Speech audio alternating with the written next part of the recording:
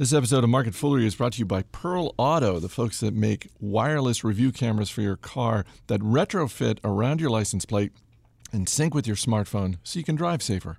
Check it out at pearlauto.com/fool and get free 2-day shipping. It's Tuesday, September 27th. Welcome to Market Foolery. I'm Chris Hill. Joining me in studio today from $1 Million Portfolio, Jason Moser.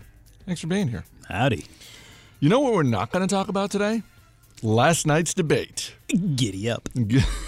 I'm on board. We're going to be the one business show that actually talks about business today. How about we do that? Yep. We're going to dip into the Fool mailbag. We got another cruise line doing well. We'll get to that. Let's start with the fact that food prices in the United States have fallen for 9 straight months, and that may not sound like a lot, but with the exception of the Great Recession, that is actually the longest streak of food deflation in more than 55 years. And maybe not surprisingly, shares of Kroger hitting a 52-week low today. And we'll go wide on the grocery industry, but I was surprised to see Kroger because that's a business that we've talked about in pretty glowing terms, and I think deservedly so when you look at how management has grown that business, how they not only made the acquisition of Harris Teeter, but incorporated it really well and kept that brand going, which is, that was a big, you and I talked about that at the time, and one of the things we talked about was, this is a big acquisition. It makes sense on paper. Execution is everything at this point. They've executed that well. Mm-hmm. Again, I go back to, which is why I'm a little bit surprised that this stock is hitting a 52-week low. Yeah, I don't think that it's a Kroger-specific problem. I think this is just generally a market problem. I think when you look at just all of these different grocers, whether it's Kroger or Whole Foods, let's lump Costco even in there because Costco is essentially a grocer for a lot of folks.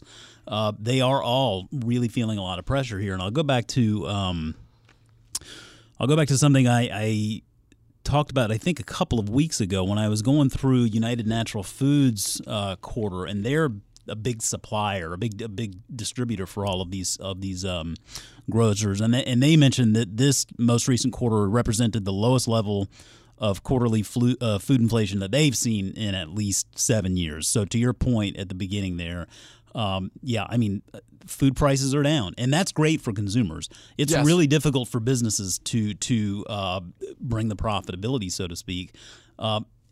I think you got to look at that one of two ways, though. Is it something that's going to last forever? No, probably not. Again, going to UNFI, United Natural Foods quarter there, they said that the current market right now, they called it hyper-competitive.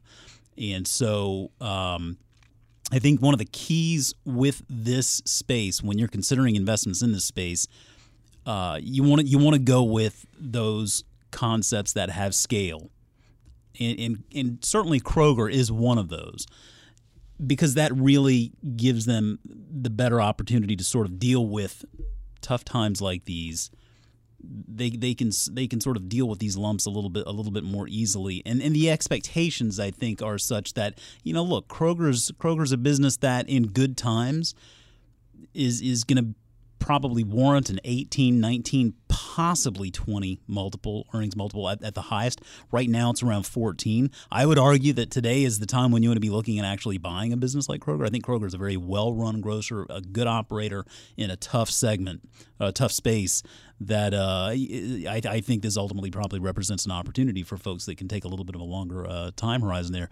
Conversely, I think when you look at something like Whole Foods, for example, which is a business we've talked a lot about here at the Fool for many years. John Mackey, co-CEO, sits on our board of directors. Yep, absolutely. And I think Whole Foods is a good business. I think it's really stuck in a tough spot, though, because for the longest time they were doing something different. They were differentiated. They had sort of this experience that went along with the concept. So it was more than just grocery shopping, so to speak. And I think that a lot of that still exists today. Whole Foods, they just always seem to be very well kept and nice, good experiences. but they are not going to be able to keep on charging those kinds of prices and keep up with sort of the pace of growth of the greater segment here, I don't think. And I think that for investors, that really presents a conundrum. If you're a Whole Foods shareholder today, it gives you a lot to think about. And if you're not a Whole Foods shareholder today, I don't know that I'd put this up there on the top of the list. I would most certainly look at Kroger as the better opportunity today. You go to even some of these grocers that are not publicly traded. We're talking before taping about Wegmans, which is, I think, mainly an East Coast phenomenon. I think a big presence up in New York. There's some stores here in Virginia, and I've gone to Wegmans a few times here over the past week. I've just been very impressed with the experience. They're very big stores, but just breaking down some numbers, and you can kind of see where Wegmans is really performing well here. And I want to just sort of compare Wegmans to Whole Foods so you can kind of see where some of the advantages may lie here. Wegmans has 91 stores, brought in $8 billion in sales in 2015. So that equates to about $88 million per store per year. Whole Foods has 434 stores, brought in $15.6 billion over the last 12 months, which comes out to about $36 million per store per year. And so you can certainly see that Wegmans is getting a lot more bang for their buck. And when you consider the fact that Wegmans is a far more attractive place to go for the crossover consumer, you don't have to make that big of a leap to figure, well, okay, there are probably more concepts like that all the way across the country. I mean, these just little family-held, private stores that don't have to deal with sort of the vagaries of being public and the sort of baggage that comes with it. Whole Foods is stuck in a little bit of the bind there. Kroger, not nearly the same way. I mean, they've already got this established footprint from sea to shining sea, so to speak. And to your point about Harris Teeter, I give them an A for that acquisition. I think they've integrated that into their business such that most people probably couldn't even tell you that Harris Teeter was owned by Kroger. And that was the key, right? They right. just kept it business as usual. I think they've done a good job with that. And so, yeah, going forward, I think certainly Kroger looks like the more opportune idea.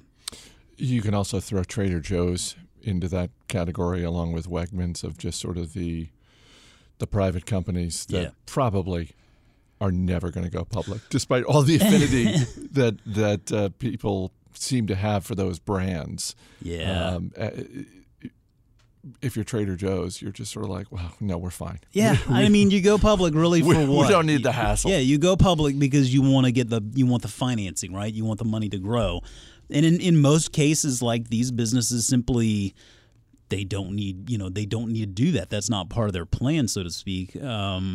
So yeah, you got to take the good with the bad, I guess. But when it comes to the grocery segment, it's a very difficult space to begin with. And again, you've got to look at it from two perspectives. It's a great time for consumers because prices are relatively low, and that's not always going to be the way it is. And when that does change, I mean, you're going to see concepts like Wegmans and Kroger. I think they'll be able to deal with sort of passing along some of those price increases a little bit more easily than something like a Whole Foods. And Trader Joe's, of course, is a value offering from the get-go. Last week, Ron Gross and I talked about Royal Caribbean. Today, Carnival Cruise Line shares up 4%. After posting record profits in the third quarter. Not that I thought these things were going out of business, but just like last week with Royal Caribbean, where I was sort of surprised at how well they're doing. Maybe I shouldn't be, but I'm also a little surprised at how well Carnival Cruise Line is doing. I'm a little bit surprised myself. It's an interesting space. I had talked to Mike Olson a few weeks back. We were just in the office just talking shop. And I mean, it's an interesting space in that the one thing they've really got going for them is the barriers to entry there, right? I mean, that's just not an easy market to get into. You need a lot of money just to get one ship, not to mention 100. So I think that's probably what makes some of these businesses at least attractive from the perspective of hitching your wagon to the biggest star, Carnival. I mean, they're the biggest cruise line out there, and I think there probably is some argument there. I mean, it doesn't have the greatest history as far as an investment goes. I mean, it's not one of those investment ideas that is a market beater over longer periods of time. So when I look at businesses like these, And I say this with never having been on a cruise before ever. And honestly, man, I've got zero interest, like less than zero. It's just not my style. I have a feeling that something bad's going to happen. And I mean, are they ever really going to be able to get rid of the poop cruise moniker? Oh. I mean, they're always going to have that. Is that theirs? Yeah. Oh, it's theirs. I didn't know that was their moniker. It is theirs. Well, you know what?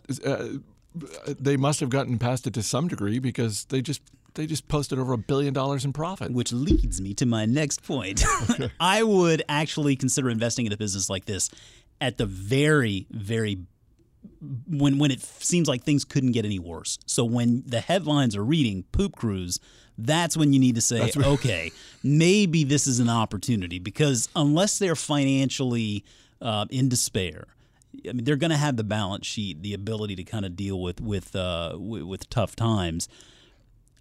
I mean, there isn't a lot of competition out there for them. And this is a market that still exists and is actually growing, albeit somewhat slowly. It's still growing. And I think that there's certainly opportunities for these cruise liners to sort of make better on the cost structure and actually grow some profitability there. I think you can kind of look at the cruises like you might look at Walt Disney, in that you wouldn't want to see these guys having to resort to big price cuts to get people on the boats. I think that's when you look at that and you say, okay, that could be a sign that maybe business isn't booming, maybe we're in a bit of a recession or something like that. Those are the times when you want to kind of consider looking in these businesses and thinking, okay, how bad is it? How bad can it get? And then maybe that's the most opportunistic time to invest in a business like that. And again, I think you look back to those kinds of things that we look for in investment ideas, whether it's switching costs or barriers to entry. I think there's some barriers to entry here that at least merit digging a little deeper. Before we dip into the mailbag, gotta say thanks to Pearl Auto for supporting today's episode. Pearl Auto makes a set of wireless rear view cameras that fit around your license plate and sync with your smartphone so that you can drive safer. We actually got one of these devices and put it on the Foolmobile.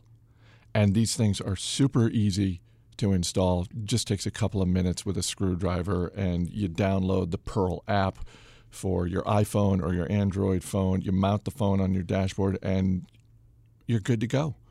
You can, so if you've got one of those cars that doesn't have a backup camera, you can now retrofit it. You've got 2 HD cameras to see what's behind you.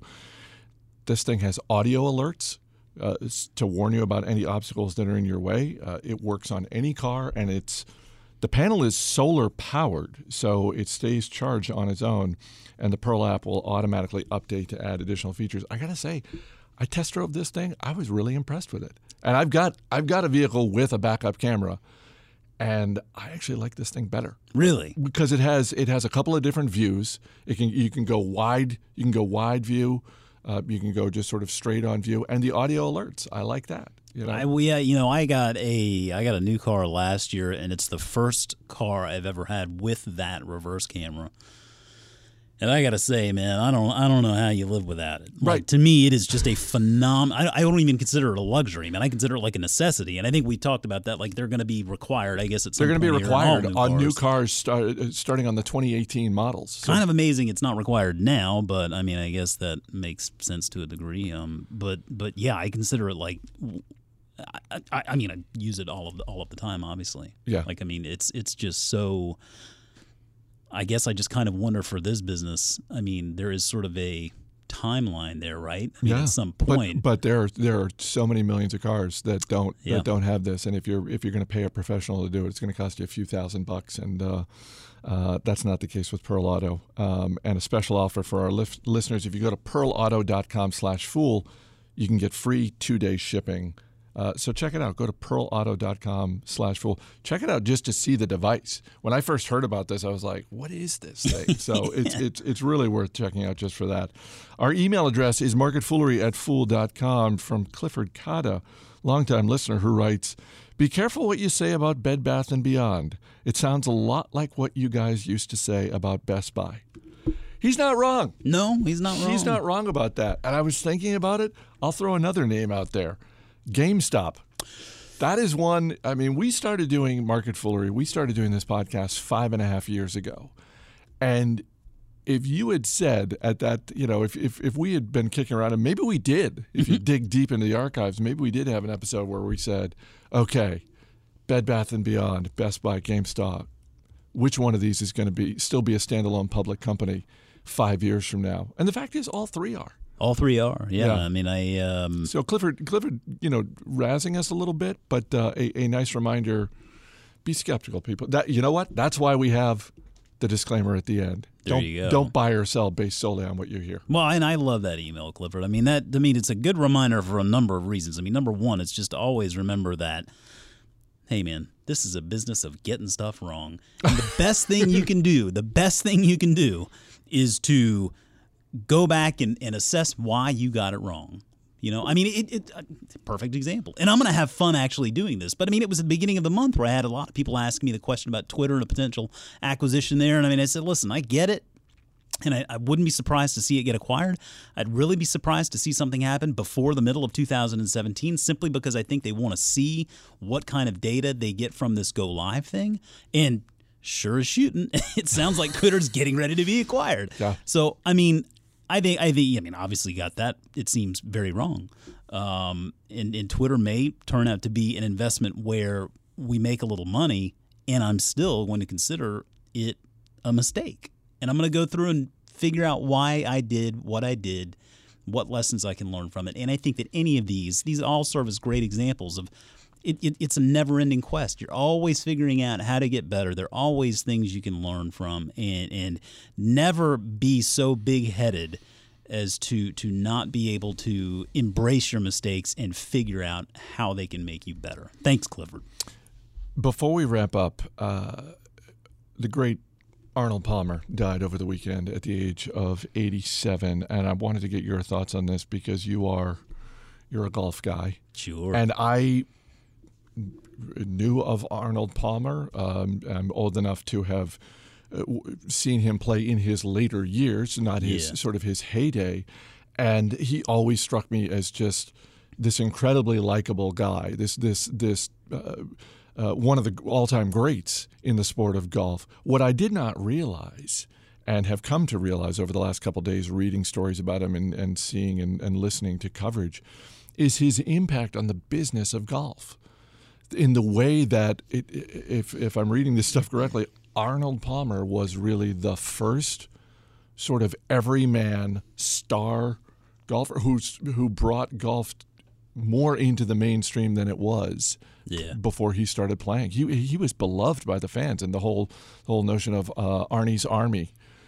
And by the way, did really well as a businessman himself. He was a very shrewd businessman, and I think thankfully I'm old enough as well to have seen him play in his later years. I got to see him a few times at Augusta, and it was just never a dull moment. I mean, he always just everybody was just always swarming around him, and it's easy to understand why. I mean, he just genuinely loved it. Like, he loved being around people. You could see he just was a good guy, and I think he's a great lesson out there for pretty much anyone. I mean, life is way bigger than just you and what you're doing, and when you take time out to acknowledge other people, I mean, there are just so many things that come from that just can have lifelong implications. And I think the Golf Channel had this great series called Arnie. I think it was a 3-part series, if I remember correctly, but it was just really, really well done. And it shows you how he impacted so many people. And then like another special that sort of delved into that a little bit further. So he just obviously had just a great impact on a lot of people in and outside of the game. And to your point, he really did, I think, help bring golf to the mainstream as a businessman. I mean, whether it's course design, golf club management. I mean, we were very familiar with some of the clubs that when I was working in the golf business. I mean, some of the clubs that were under his management umbrella. And so yeah, I mean, he's always going to be remembered as one of the greats. And interestingly enough, one of those guys that didn't actually win all 4 majors. You know, you have those guys that you go back and you look at and you think they're one of the greatest. And yeah, he indeed is one of the greatest. But I think he was shy of the PGA Championship. So he didn't actually even win all 4 majors, but you could just see that, like, at the time where he was doing what he was doing, I mean, he was doing it just differently than everyone else, and it just obviously had a profound impact. And so, you know, we're only on this earth for so long, and it seems like he really, really made the best of it. And to have your own drink. That's pretty sweet. The iced tea and lemonade. Yep. I mean... And it's like not a drink that's gonna like make you act like an idiot, you know. I mean, right. It's just it's I mean, a drink there's that anybody can have. There's an alcoholic version of the Sure. Arnold Palmer, but you can anybody can enjoy an Arnold Palmer. Absolutely, no, just a phenomenal guy on and off the golf course, and just as a golf nut, I feel very lucky to have been able to watch it. Thanks for being here. Thank you. As always, people on the program may have interest in the stocks they talk about, and the Motley Fool may have formal recommendations for or against, so don't buy or sell stocks based solely on what you hear. That's going to do it for this edition of Market Foolery. The show is mixed by Dan Boyd. I'm Chris Hill. Thanks for listening. We'll see you tomorrow.